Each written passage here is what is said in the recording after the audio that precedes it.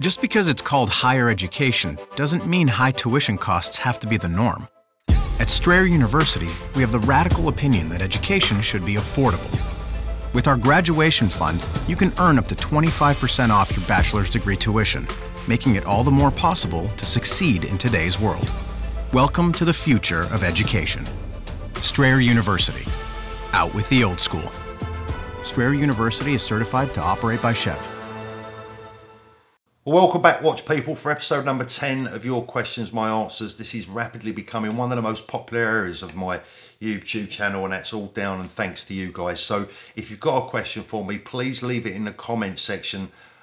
Please don't email it to me because that kind of gets put into a different area. So if you've got a question that you want answered on YouTube, please leave it in the comments section. I'll do my best to pick it up, but please bear in mind I'm getting like literally, maybe 100 questions a day, so I have to be selective.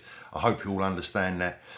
Let's get straight into the questions, and I had a good one from Alan Fazer, who writes and says, Paul, what's your opinion of this escrow system that Chrono24 offers?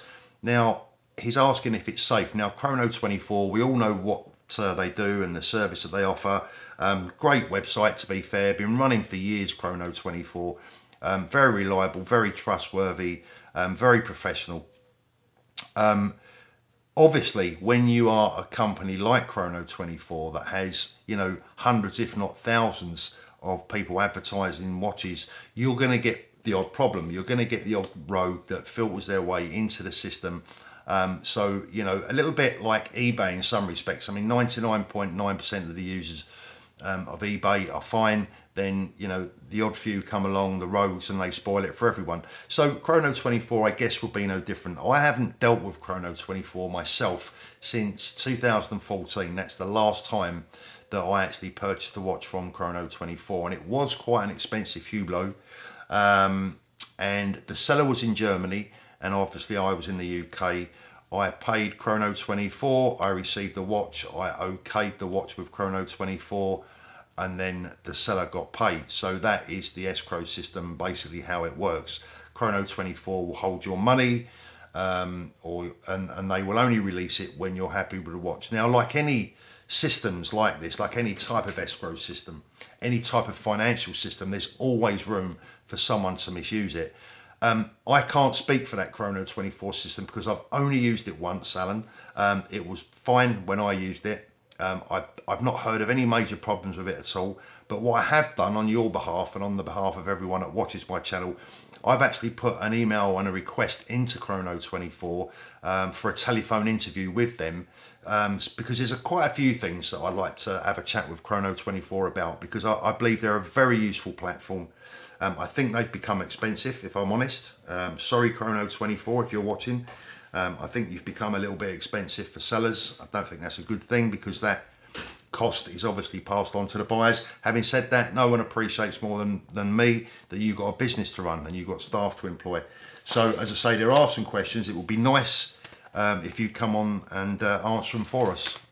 And I was just actually fiddling for a note that I scribbled down last night. Chrono24 at the moment claim, well, as of last night, they had 441,135 watches for sale from 108 different countries. That's a hell of an organisation. That's a hell of an inventory. So there are obviously going to be good and bad stories, but if you're asking my general opinion of Chrono24, I think it's a hugely stand-up professional company. Don't see any issues with them at all. And if there are any issues that arise from the use of Chrono24, you're going to have to look to the seller rather than the actual organisation. Remember, they're just a platform. But as I said, hopefully they'll come online and we can have a chat. And yeah, they can put anything over they want to put over is absolutely fine with me, and I'm sure the viewers would find that one interesting. Okay, I've got a question from Joe coming. It says basically he's been contemplating buying a 14060M 4-line no-date Submariner from around 2005 to 2009, or a 2-watch collection of an Oyster Perpetual 39, that's a Rolex, and a Tudor Black Bay 58. I have decided to go with the latter 2-watch option. Although Submariner prices continue to rise, I can't justify paying £6,500 to £7,000 for a watch that is 10 to 15 years old. I also happen to love the Black Bay 58, but it's just not a Rolex. Do you have an opinion on my decision to buy the 2 brand new watches as opposed to the older Submariner? Have you seen the Black Bay 58 in the flesh, and if so, were you impressed? Well, Joe, first of all, thanks for that. I have seen the Black Bay 58. I've tried it on. It's a lovely watch. I wouldn't put anyone off of buying that watch. Certainly as an everyday wearer, at that price level, I just don't think you can go wrong. Having said that, you are not at that price level, are you? You are buying that potentially and an Oyster Perpetual 39, which makes me feel a little bit uncomfortable, because what you've bought then is you've bought 2 watches that are potentially going to lose money over the next 5 years. So the value of those watches today and what you're going to have to pay for them from a retail perspective, because I doubt you're going to get any discount, certainly probably nothing off the Black Bay, the 58, and you're not going to get anything, if at all, off of a steel Rolex these days. So you're going to be paying virtually full list or list price for these watches. What that is going to equate to value-wise in 2, 3, 4 years' time is probably not going to be too pretty on the second-hand market. So you might want to keep your eyes on that. The word that you've mentioned there, a 10 to 15-year-old watch, sort of kind of, I get the feeling that you feel a 15-year-old watch is old. In the Rolex range, 15-year-old sports watches are not old, they're just starting to become a vintage. And they certainly don't, if you buy one in the right condition, they certainly don't look, wear or feel like a 15-year-old watch. They're different to most other brands, and in fact, when a Rolex has been sent back for service, these watches 30, 40 years old can come back looking virtually like new. But I have a full video on how to check the condition of a watch. You should, if you're going to buy a watch that's 10 or 15 years old, always check that, always have a look over the watch, use the video for comparison if you like, and take it from there. But if you're asking me for a bottom line, I would prefer that you bought the Black Bay 58 and put the rest of the money towards saving up for a Submariner non-date, or some other kind of section of the Rolex watches. I mean, maybe an Explorer 2. I don't know, it's up to you, mate, it's your choice. But I think long term, I don't want you to turn too much of your money into a loss. But I've said it time and time again, haven't I, chaps, that I come from a business background. Business is always number one in my mind. That's probably why you guys watch this channel, because mine's a little bit different from most others. So I always tend to come from the head rather than the heart. Joe, go with your heart, mate. Do what you want to do. It doesn't matter what I think. Wear and buy your watches that impress you and no one else. But my advice would be, buy the Black Bay 58. Use that as an everyday wearer. Be proud of it. It is a stunning watch. Terrific value for money.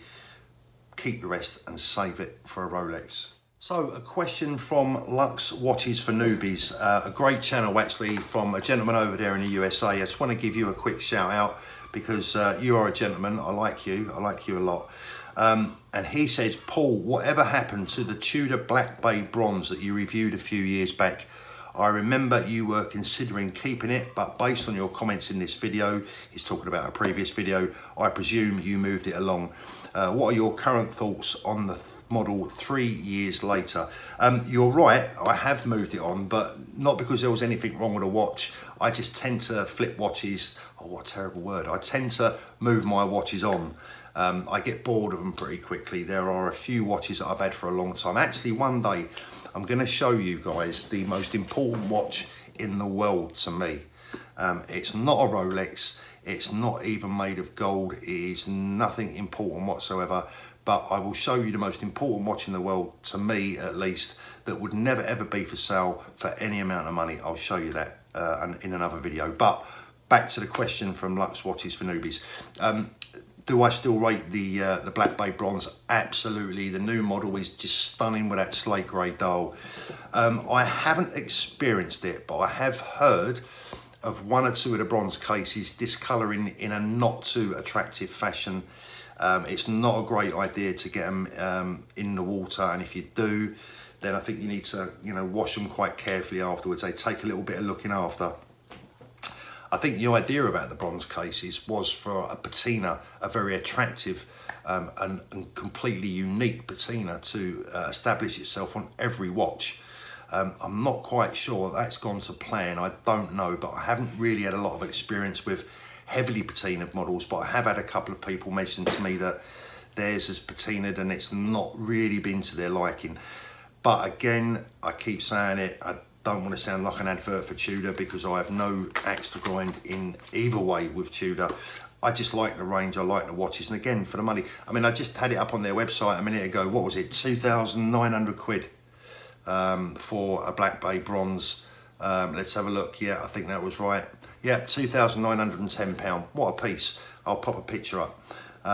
Beautiful looking thing, and I don't think you can go wrong with it. And if you haven't checked out his channel, Lux Watches for Newbies, have a look and say hello for me.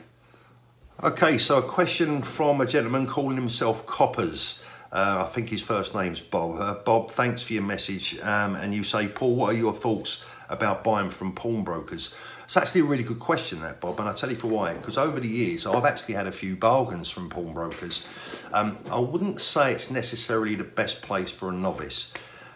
It's probably a little bit the other way around. It's more of a potential buying area for the expert, and I'll tell you for why. Because a lot of pawnbrokers half know what they're doing with Rolex watches, and what that generally means is that they've given the customer a real body blow with the price that they're going to pay for this watch, or they're going to take the watch in as a pawn value, for example, and it invariably means that they've bought the watch fairly cheap, which can often means they're prepared to sell it cheap or under its proper market value. I've done all right in pawnbrokers, and whenever I pass a decent looking pawnbrokers, a pawnbrokers that looks like it's got something about it, I'm always looking in the window for a nice watch. Now, I think the last watch I bought from pawnbrokers was a 16710 GMT Master 2, and I bought that watch and I made 700 quid on it in the trade the same day. So that tells me that yes, they are out there. I think you need to be a little bit careful about the quality of the watches sometimes, because look, why would someone take a watch to a pawnbrokers like that? Obviously they need the money quick, but it's not the usual place, is it? It's not your usual establishment for someone to go and sell their Rolex watch. Maybe that's changing these days, because you know, people are more switched on. They are going to proper watch dealers as such. I'm not saying there's nothing proper about a pawnbroker, but they're a jack of all trades rather than a master of one, if you like. But I've done all right in pawnbrokers, and I think if you trust the pawnbroker, as long as you get a good money back guarantee with a watch, get the watch looked at by someone that knows what they're doing afterwards. I don't see anything wrong with looking in pawnbrokers. In my experience, it's more the independents where you're likely to get the better bargain. The bigger chains usually have chief buyers and negotiators, and what happens is that if you take a Rolex into a pawnbrokers, for example, the guy serving behind the counter won't necessarily know much about it at all. He will then phone his purchaser. His purchaser will say, look, keep the watch there, I'll inspect it. He'll then inspect the watch, and he'll value it both from a pawn perspective and from a future potential resale value. In those cases, you're far less likely to get a bargain, because these negotiators, these buyers usually know exactly what they're doing, and sometimes they can even be a little bit more expensive. It's the smaller independents where I've always found the bargains, and I guess over the years I've probably bought, I don't know, maybe half a dozen Rolex watches from pawnbrokers, and I've always done all right. I go back to what I said in the beginning, Bob. I don't think it's the place for novices, if I'm frank. I'm sure there's plenty of, you know, decent independent watch dealers out there that would really be ahead of them in my choice for someone to go to, unless they really knew what they were doing. But hey, listen, keep watching my videos, and you know, you guys out there, if you're not so confident now about buying a Rolex watch, hopefully you will be in the future, especially when it comes to condition. Lastly for today, I just want to touch on one other subject. A lot of people have been asking me why I haven't done a video on how to tell if a watch is genuine or not. And the reason that I haven't touched on that subject is because it is the most contentious and the most dangerous topic of all in the watch industry, bar none. It is the most dangerous subject to cover, because unless you can guarantee, unless I can guarantee that the people that are viewing the video understand me perfectly, word for word, and carry out my instructions, I wouldn't want you making a mistake. and it's going to be very, very difficult to make a video to perfection. It's almost impossible. I can't put 30, 40 years of experience into a half an hour video. I have got one or two things planned. I mean, it's like there's videos that I could touch on that subject, but I'm really uncomfortable with potentially leading people down the wrong path, because I've got to tell you, every single video that I've ever watched on YouTube about how to tell a fake Rolex, for an example, has lacked in information for me. There are some that are better than others, but I've never seen the perfect video yet. And I don't think the perfect video, frankly, could be made, because I go back to what I said a minute ago. You cannot teach someone all that experience in a short video. And I think I used this example once before. Look, you know, you could have somebody that's read 50 manuals on how to be a heart surgeon. You wouldn't want him doing your bypass. You'd want someone doing it that's done it before, time and time again, and has proven over the years. And that's the same kind of situation really with what is an authenticity.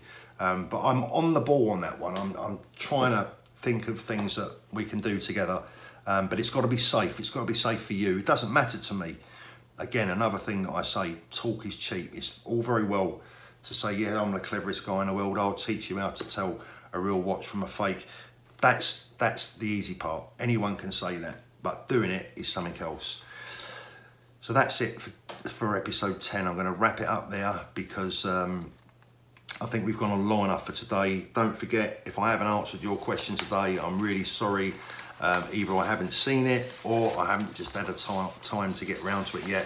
Hopefully I will next time. Thanks for joining me. I'll speak to you again soon. Take care.